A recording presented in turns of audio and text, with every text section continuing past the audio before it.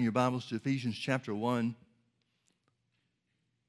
In Ephesians chapter 1 and also in chapter 3, we have two Spirit-inspired prayers. They're Spirit-ordained prayers. They're prayers that are good, just as good for today as they were when Paul was impressed by the Holy Ghost to pray them. So let's start in Ephesians chapter 1, verse 15. Paul said, "Wherefore I also, after I heard of your faith in the Lord Jesus and love unto all the saints, cease not to give thanks for you, making mention of you in my prayers." So this is a prayer that you can pray again and again and again. If he ceases not to pray for them, then it's something he's praying over and over again for them.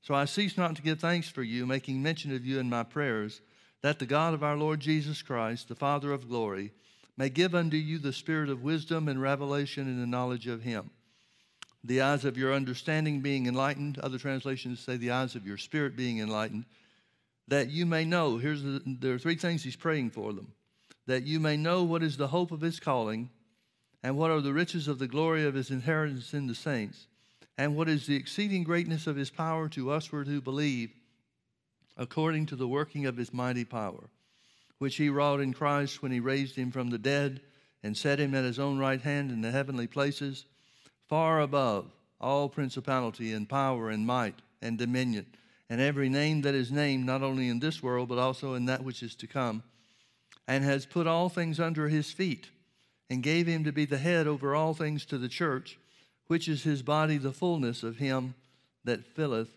all in all." Look with me now to chapter 3.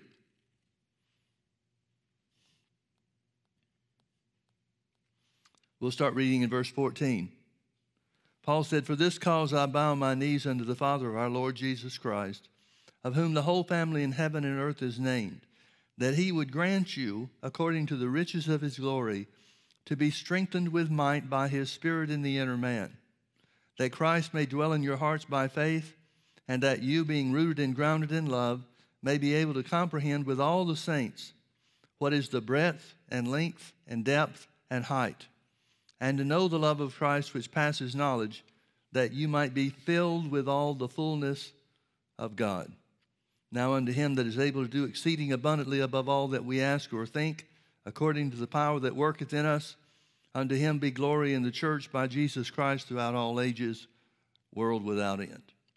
Folks, I would submit to you that if we are operating with the results of those three prayers, those two prayers, the things that Paul is inspired by the Holy Ghost to pray for us, there would never be a need in your life, or any need that you did have would be filled.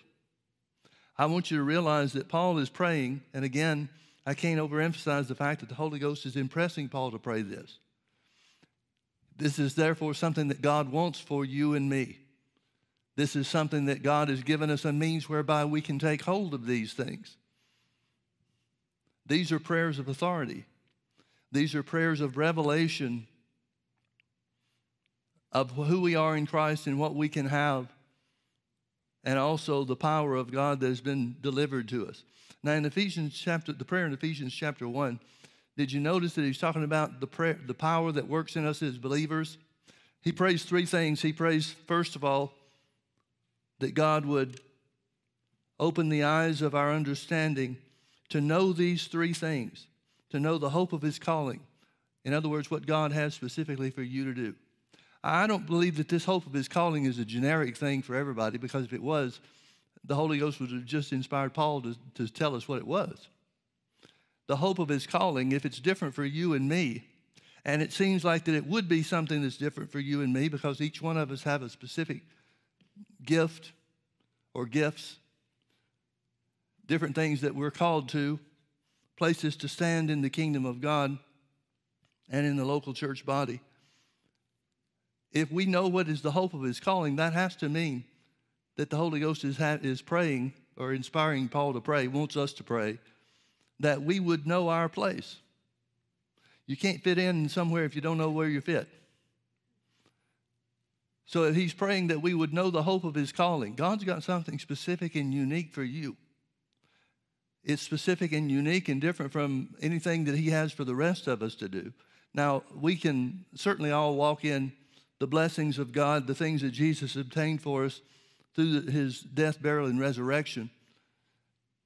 And Paul certainly identifies some of those things. Like, for example, he wrote to the Galatians chapter 3 and verse 13, Christ has redeemed us from the curse of the law, being made a curse for us, for it is written, cursed is everyone that hangeth on a tree, that the blessing of Abraham might come on the Gentiles, and that we might receive the promise of the Spirit through faith. Well, those are the general things that belong to all of us. That's God's plan of redemption. That's God's righteousness that's been imparted to us. In fact, just as he made Jesus to be sin, he made us righteous. But that righteousness can't just be the hope of his calling here.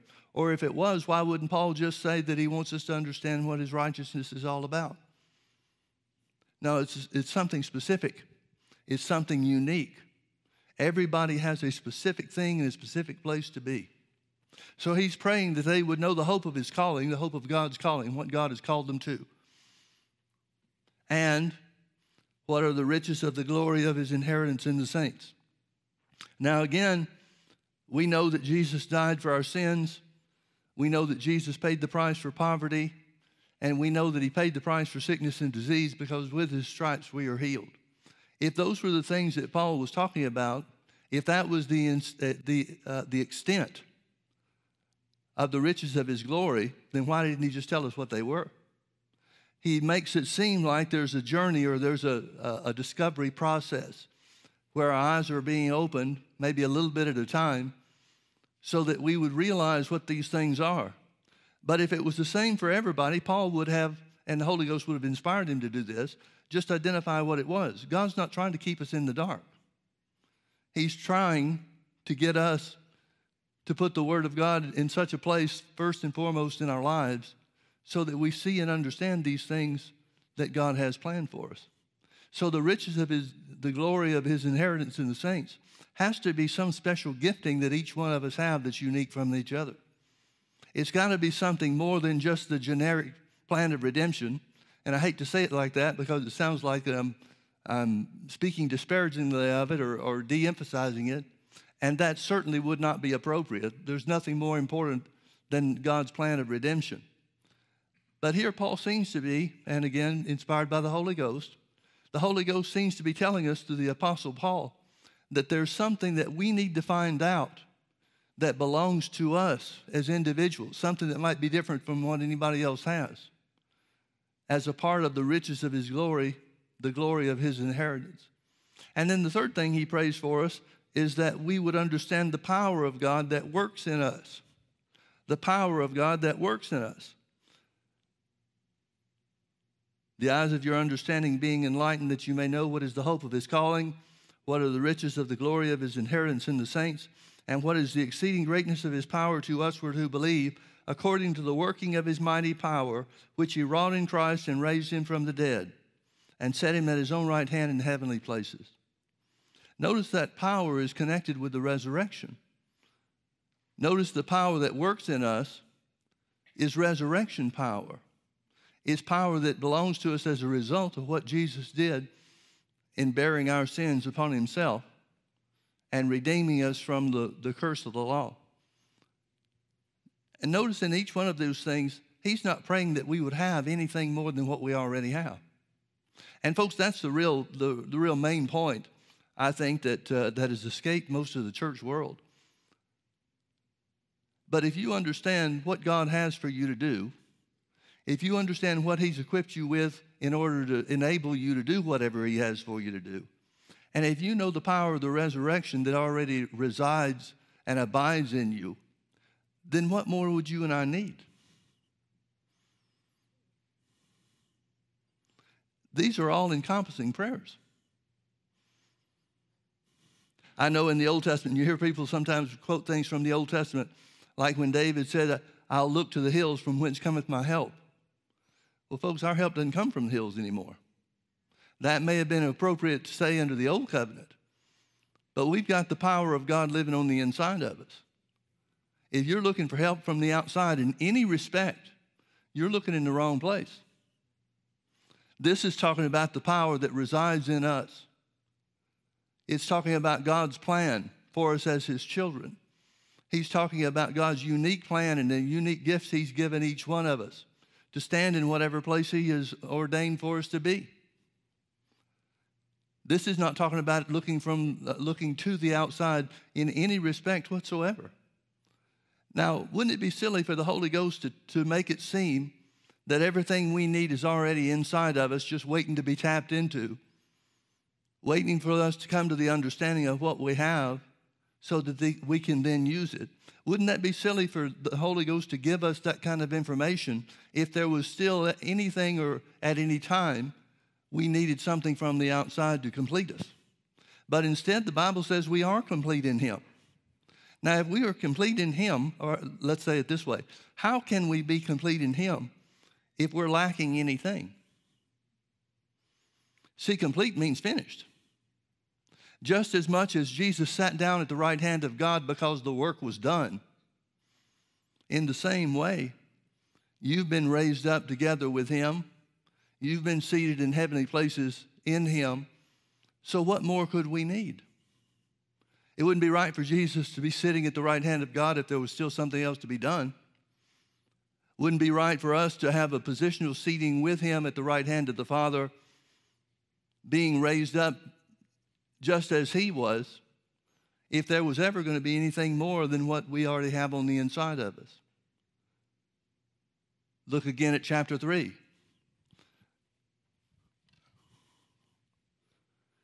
Ephesians chapter 3, verse 14. For this cause I bow my knees unto the Father of our Lord Jesus Christ, of whom the whole family in heaven and earth is named, that He would grant you, according to the riches of His glory, to be strengthened with might by His Spirit in the inner man, that Christ may dwell in your hearts by faith, that you, being rooted and grounded in love, may be able to comprehend with all saints what is the breadth and length and depth and height, and to know the love of Christ which passes knowledge.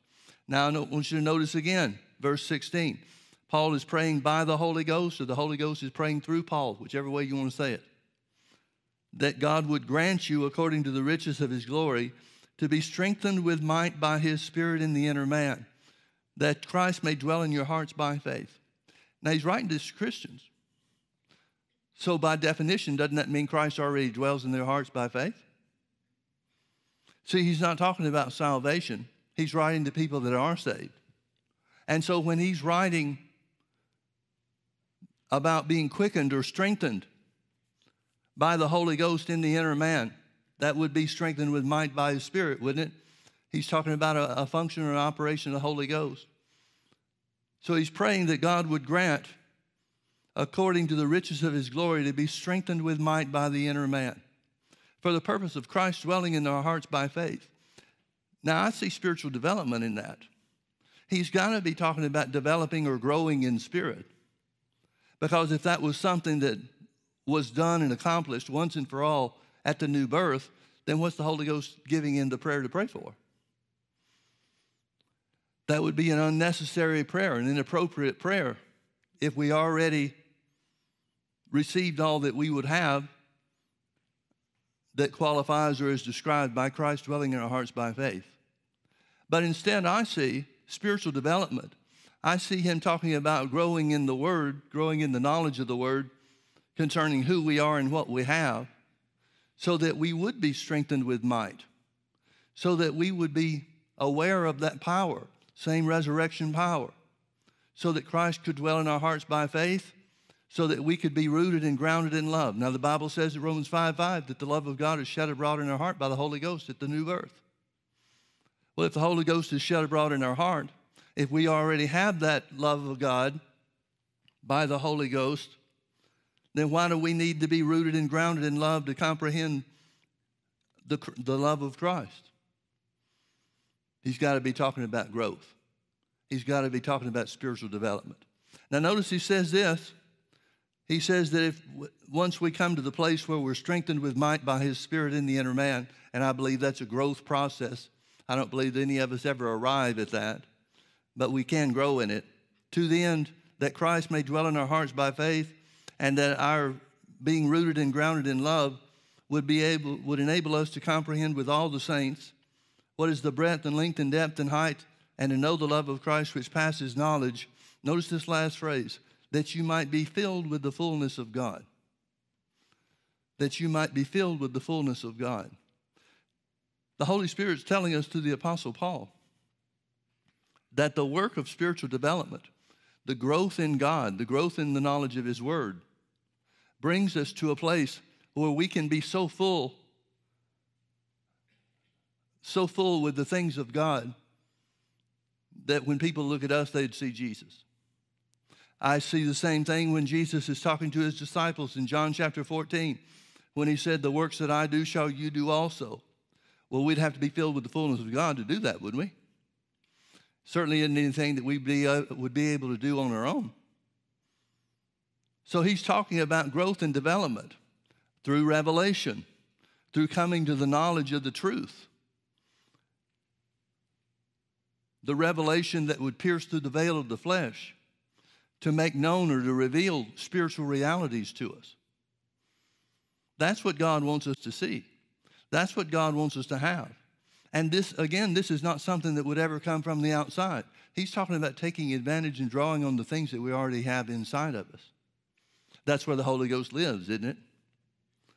He lives on the inside of us. And these are works of the Holy Ghost that the Holy Ghost is telling us to pray for and to hold fast to. He wants us to be aware that God wants us to know what our place is in His family. He wants us to be aware of what gifts and abilities have been given to us to stand in that place. He wants us to know the power, the same resurrection power, the power that raised Jesus from the dead. He wants us to know the exceeding greatness of that power on the inside of us, so that we can walk by faith, so that Christ can dwell in our hearts by faith, so that we can be rooted and grounded in love and comprehend the fullness, the four-dimensional love of God. Now, folks, we can't relate to that because the only thing we're aware of or have knowledge of is something that's three-dimensional. How can something be four-dimensional? I think Paul is, by the Holy Ghost, telling us that it's greater, the love of God is greater in every respect than anything that we could imagine or know from this natural and physical realm. But when we come to that knowledge, when we come to that place where we're growing in God, where Christ is dwelling in our heart by faith, and we know the love of Christ, that's what he says causes us to be filled with the fullness of God.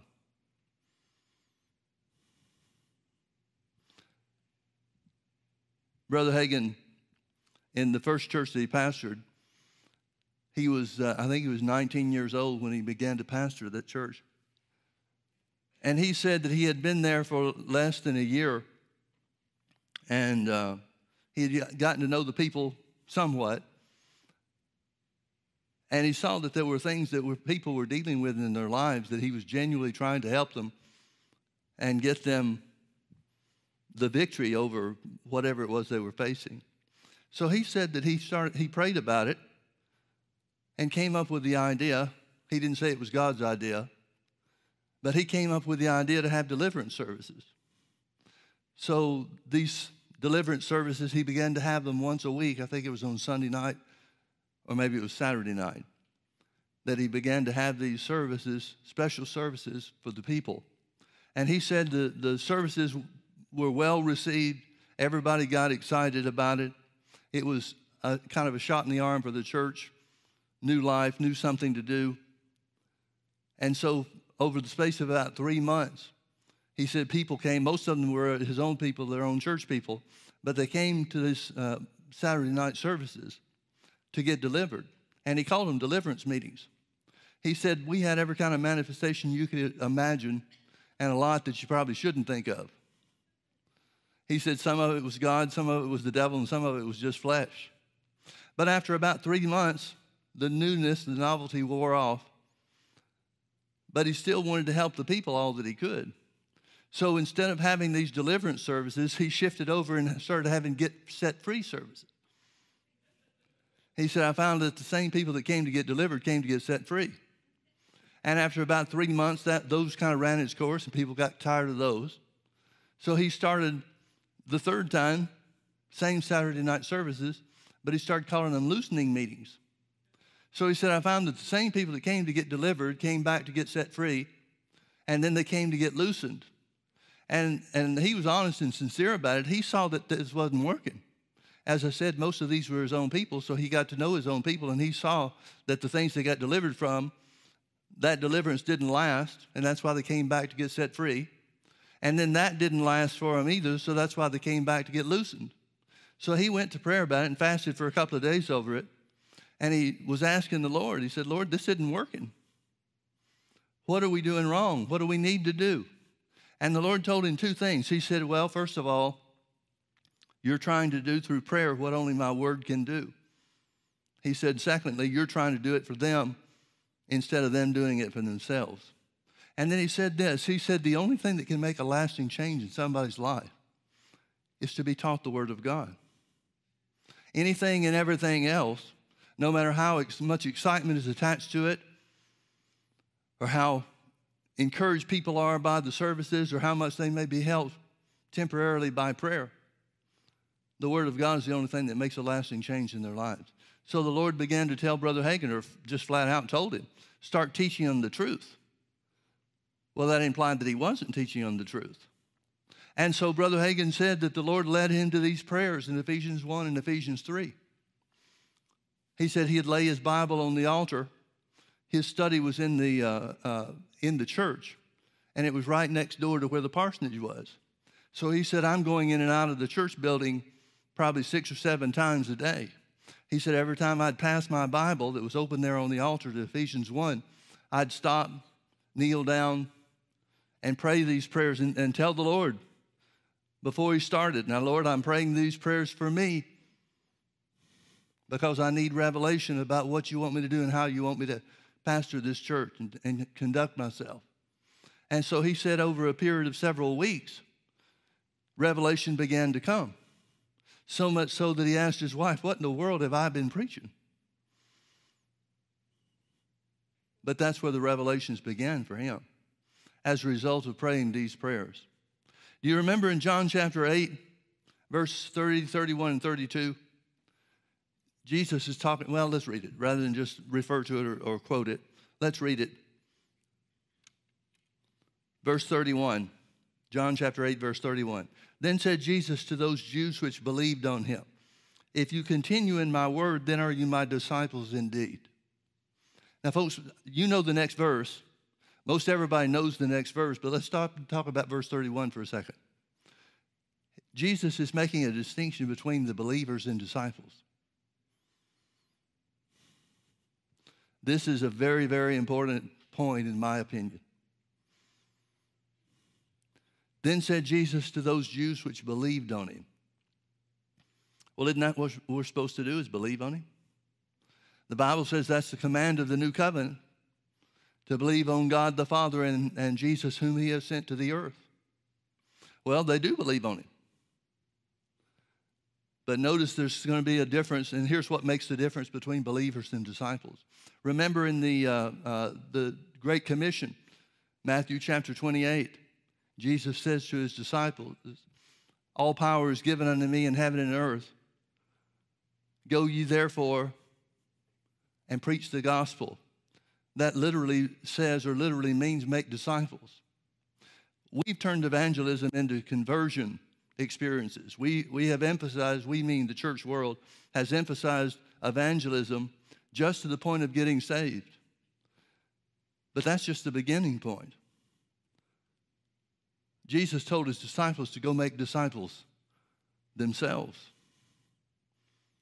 Reproduce themselves in others. Now, how can you do that? Well, Jesus said to the Jews that believed on him, if you continue in my word, then are you my disciples indeed. Now, continuing in his word brings us right back to Ephesians chapter 1 and Ephesians chapter 3, doesn't it?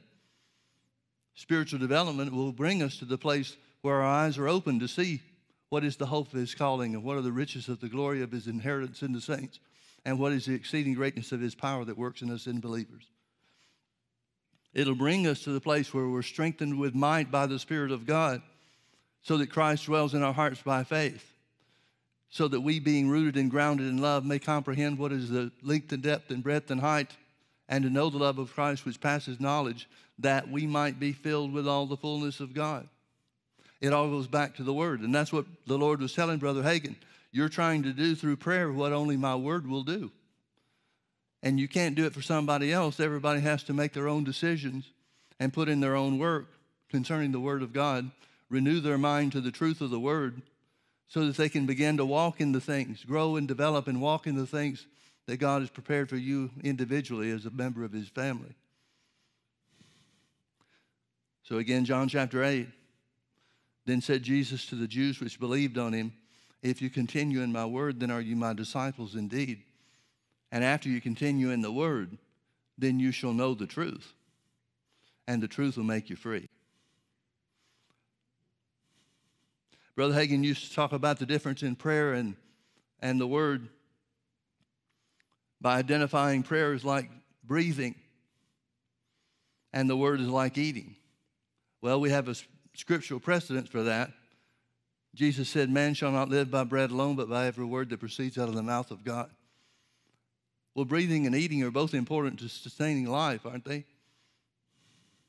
And as important as breathing is, it can't take the place of eating. But right on the other hand, if eating takes the place of breathing, after a while that won't work either. You need both. So we're not speaking disparagingly of prayer in any way whatsoever, but even prayer, if it's by itself, separated and apart from the Word, is very limited in the results that it can bring. Now, if we look at those prayers from this angle, those prayers in Ephesians chapter 1 and Ephesians chapter 3, if we look at them from a big picture standpoint, and we consider that those prayers are to grow us to the place where we know who we are and what we have from God and what power already resides in us. If we look at it like that, these are prayers of authority. These are prayers that bring us through spiritual growth and development to the exercise of authority. Now, how many Christians do you know in the body of Christ, just in our own country? I'm sure we're more familiar with how things work here in America than anywhere else. But how much of the American church, the modern day American church, knows anything about the authority that the Bible says is ours? You start talking authority in most church circles and they'll call you arrogant and accuse you of speaking heresy. Because most of the church world, the modern day church world, just accepts the so-called sovereignty of God idea that whatever God wants you to have, that's the way it'll be. And whatever God wants things to be, that's how it is. But that can't be the case, because if God's will was done independently of mankind, God would just make people get saved all at once and we'd go to heaven tomorrow and get out of here. But salvation is not dependent on the will of God. God's already made His will known by sending Jesus. The Bible specifically says, Paul wrote to Timothy, God would have all men to be saved and to come to the knowledge of the truth. Well, if God wants that for all men, why didn't it work that way? If God wants it that way, if that's His will, and the Bible couldn't be clearer about His will, then why doesn't that just happen? Because just as Brother Hagin found out from the Lord, he was trying to do for this people what they alone could do only for themselves. So it depends on you. It depends on me. What we receive of God and what spiritual growth and development there is, to whatever degree we live up to these prayers, that if they're God-given prayers, if they're given by the Holy Ghost, it has to be the will of God. So these things are exactly in line with God's will and plan and purpose for you and me. God wants you filled with all of His fullness. He wants you to know the exceeding greatness of His power. He wants you to know the extent, the length and depth and breadth and height of the power of God and of the love of God that He has shed abroad in your heart. The seed of God's love that was placed in our heart at the new birth. Whether that seed is going to grow or not is dependent on you and me. He wants these things. He wants us to know that we've been raised up together with Him, far above all principality and power and might and dominion. He wants us to know the power of God that's within us. He wants us to know the Holy Ghost is always there on the inside of us to help us. He wants these things. Well, if he wants these things, why isn't it that way? Why isn't the church living up to that? Well, first, it has to be one of two things. Either people don't know, or they do know and they're not exercising themselves to attain it. Those are the only possibilities that could be. Now turn with me over to 2 Corinthians chapter 6. 2 Corinthians chapter 6. I'm going to start in verse 14. It says, "Be ye not unequally yoked together with unbelievers. For what fellowship has righteousness with unrighteousness? And what communion has light with darkness? And what concord has Christ with Belial? Or what part is he that believeth with an infidel?" Now I want you to notice he calls the church several things. He calls the church righteousness. He calls the church light. He calls the church Christ. He calls the church believers. And he goes on in verse 16, "And what agreement has the temple of God with idols? For you are the temple of the living God. As God has said, I will dwell in them and walk in them. I will be their God, and they shall be my people." The Bible says that we're the body of Christ. We just read in Ephesians chapter 1, the end of that prayer, that God gave Jesus to be the head over all things to the church, which is his body, the fullness of him that filleth all in all. Now, the church world seems to have no problem whatsoever with accepting the fact that the authority on the earth has been given to Jesus. Jesus said so. Matthew chapter 28, all power, literally those words, authority. All authority has been given unto me in heaven and earth. Go ye therefore and make disciples of all people. So there's no question that Jesus has been given authority. He attained authority. He stripped the devil. The Bible says he spoiled principalities and powers and made a show of them openly.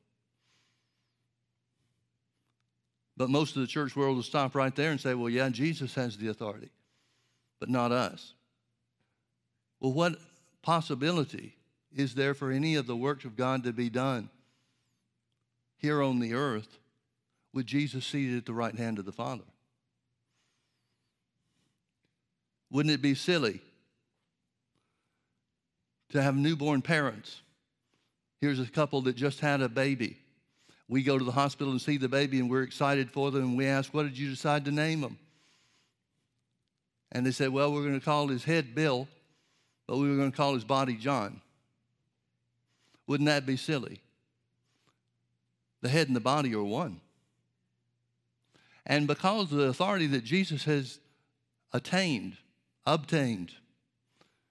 through defeating the works of the devil, since Jesus is at the right hand of God the Father, any authority that he exercises or utilizes here on the earth has to come through the body.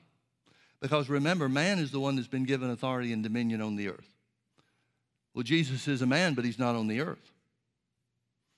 So the only way that any authority or any exercise of power of God could take place has to be through the body that's been left here.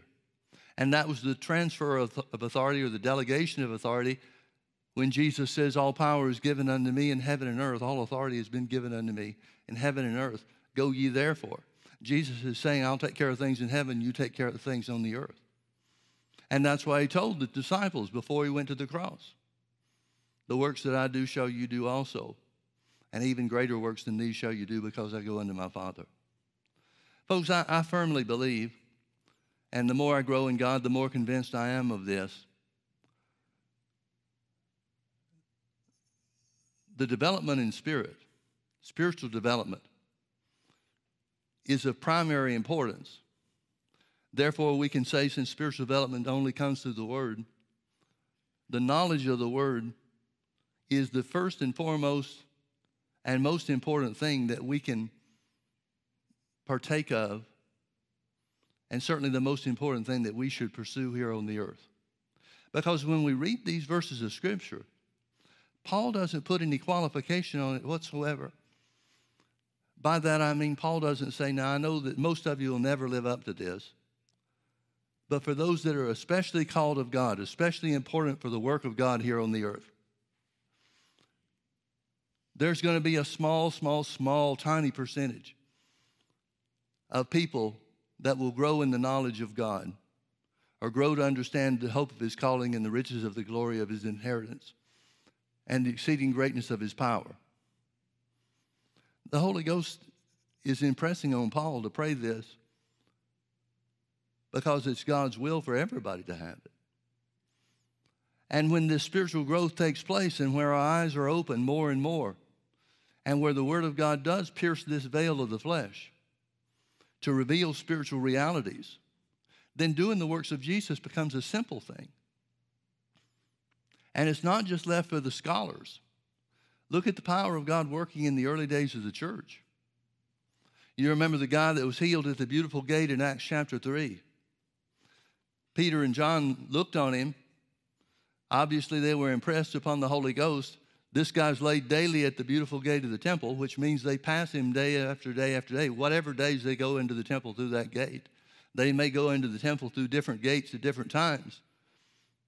But this story implies in Acts chapter 3 that everybody knew this guy. He's been there daily for a long time. Well, then that begs the question, why didn't Peter and John do this the first day they ever passed him? Apparently, it was a point in time where the Holy Ghost prompted them to take action. And so they did. Peter said, silver and gold have I none, but such as I have give I thee. In the name of Jesus Christ of Nazareth, rise and walk. And immediately the man's ankle bones received strength, and he leaping up stood and praised God and glorified God and holding on to him. And you remember that after preaching to the people that were surrounded there, the Bible says 5,000 people got saved as a result of that one guy's healing. But then they were called before the religious leaders. And they stood there, and boldness came upon them. The spirit of boldness came upon them as they answered the Pharisees, the same council that had Jesus crucified just a couple of months before. And it says of that the council started conferring among themselves about what they should do. And the Bible says something that's very telling to me. It says, when the council perceived that they were ignorant and unlearned men, they took knowledge of them that they had been with Jesus. Folks, if you've got to pick one or the other, pick Jesus.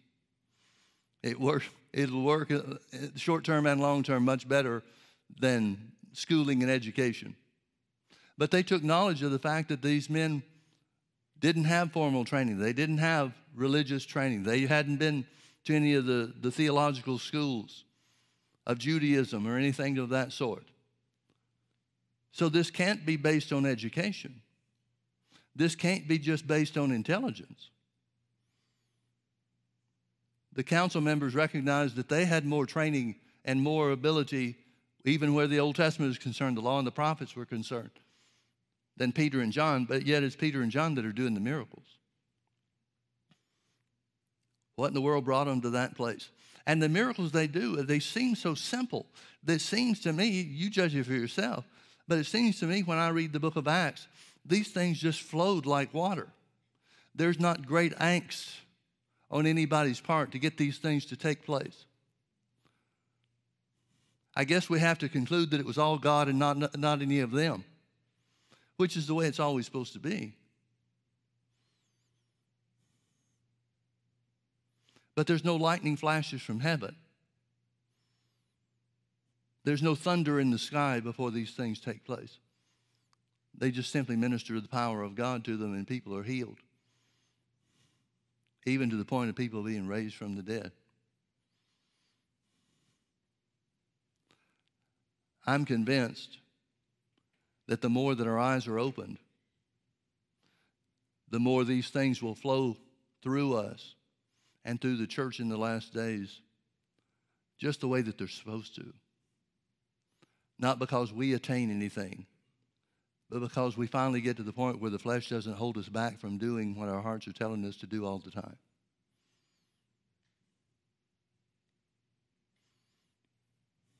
So the Bible calls us righteousness. The Bible calls us light. The Bible calls us Christ.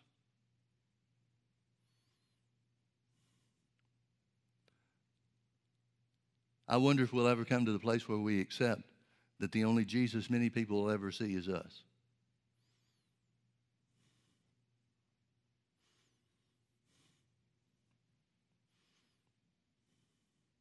Paul prayed that the spirit of wisdom and revelation would be given to the church.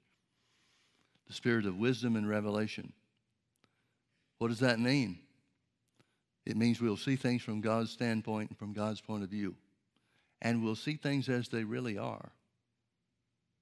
See, you and I really are righteous. No matter how our flesh may recoil from that idea, no matter how the condemnation of the devil will come against us to say that's not true, it really is true.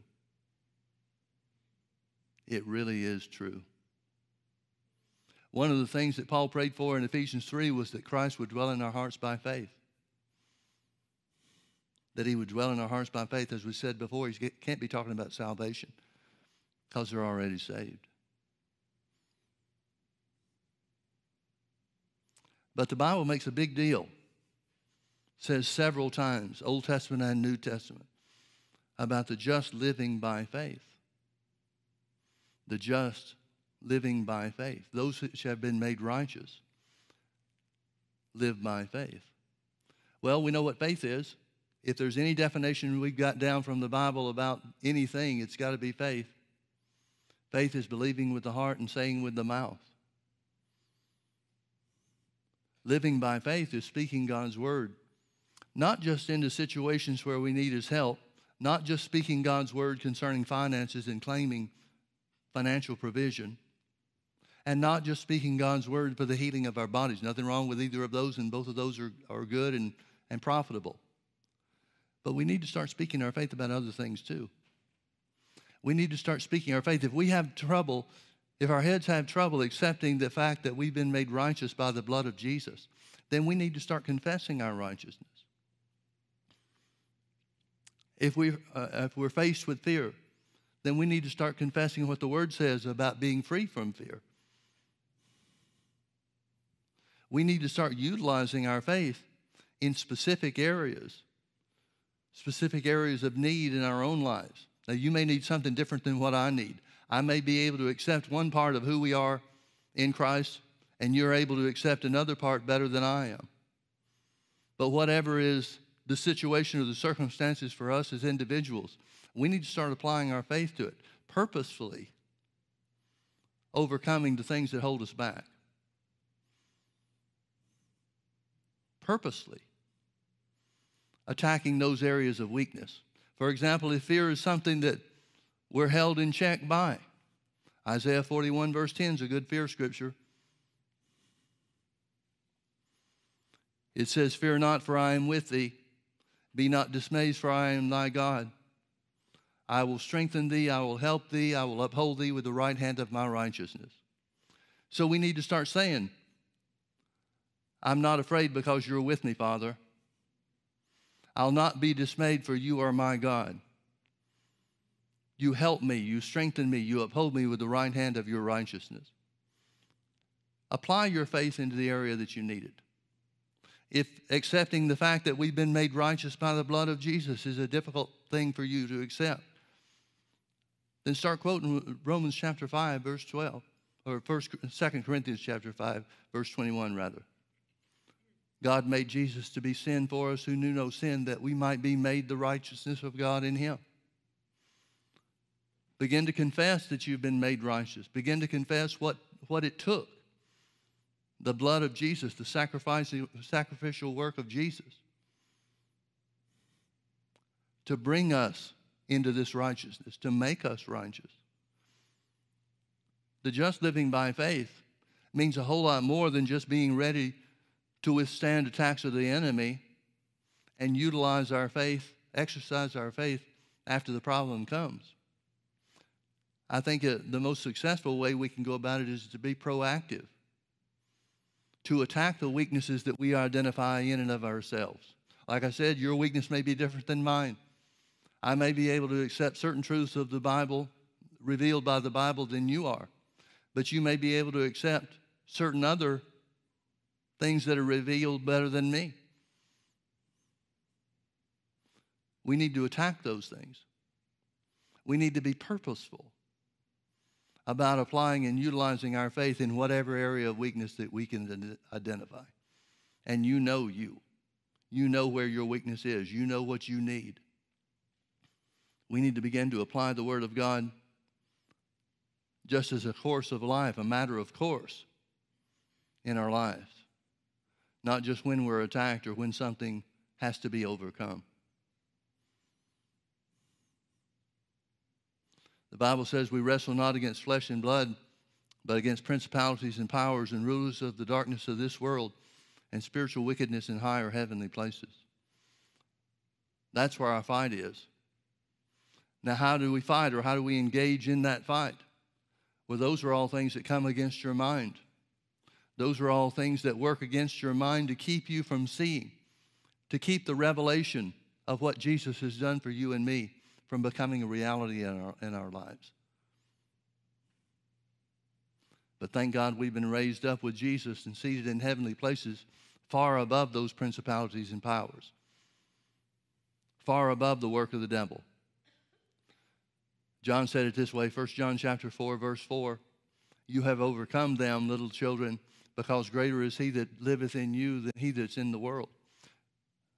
The he that's in the world is described in the preceding verses as demonic forces, the power of Satan. We've already overcome those things. Boy, if the revelation of having already overcome those things becomes a reality in our lives, then the devil's in for a big time. He's in for a big problem. He'll know that you've got his number. But the only way we can receive these things, again, people take the modern day church takes the position that if those things are true and that's what God wants things to be like, then that's the way they'll be. But there's nothing that we receive from God other than by faith.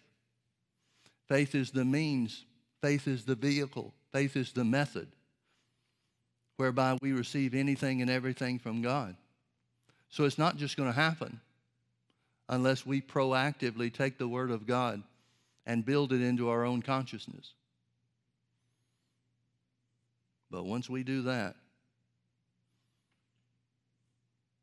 then we become filled with the fullness of God. God's got so much more for us than we have ever imagined, both in this world and in the next. Let's do our part in this world first. Let's pray. Father, we thank you for giving unto us the spirit of wisdom and revelation and the knowledge of you. The eyes of our understanding being enlightened, that we do know what is the hope of your calling. And we do know the riches of the glory of your inheritance in us as children. And we do know by faith what is the exceeding greatness of your power that works in us. The same power that raised Jesus from the dead when you set him at your own right hand in the heavenly places, far above all principality and power and might and dominion and every name that is named. Father, we claim these things. We've asked you for these things before, so we thank you that these prayers are still having an impact and doing a work in our lives and in our bodies. We thank you, Father, that we are strengthened with might by your Spirit in our inner man, that Christ does dwell in our faith, in our hearts by faith, more and more and more, and that we are rooted and grounded in love, so that we're able to comprehend with all the saints what is the length and depth and breadth and height, and that we might know the love of Christ which passes knowledge, that we might be filled with the fullness of God. So by faith, Father, we declare that we're filled with your fullness. We declare that the Word of God is doing a work in our spirits, in our minds, and in our bodies. In Jesus' precious name, amen. Amen. God's good, isn't he? Hallelujah. Thanks for being with us.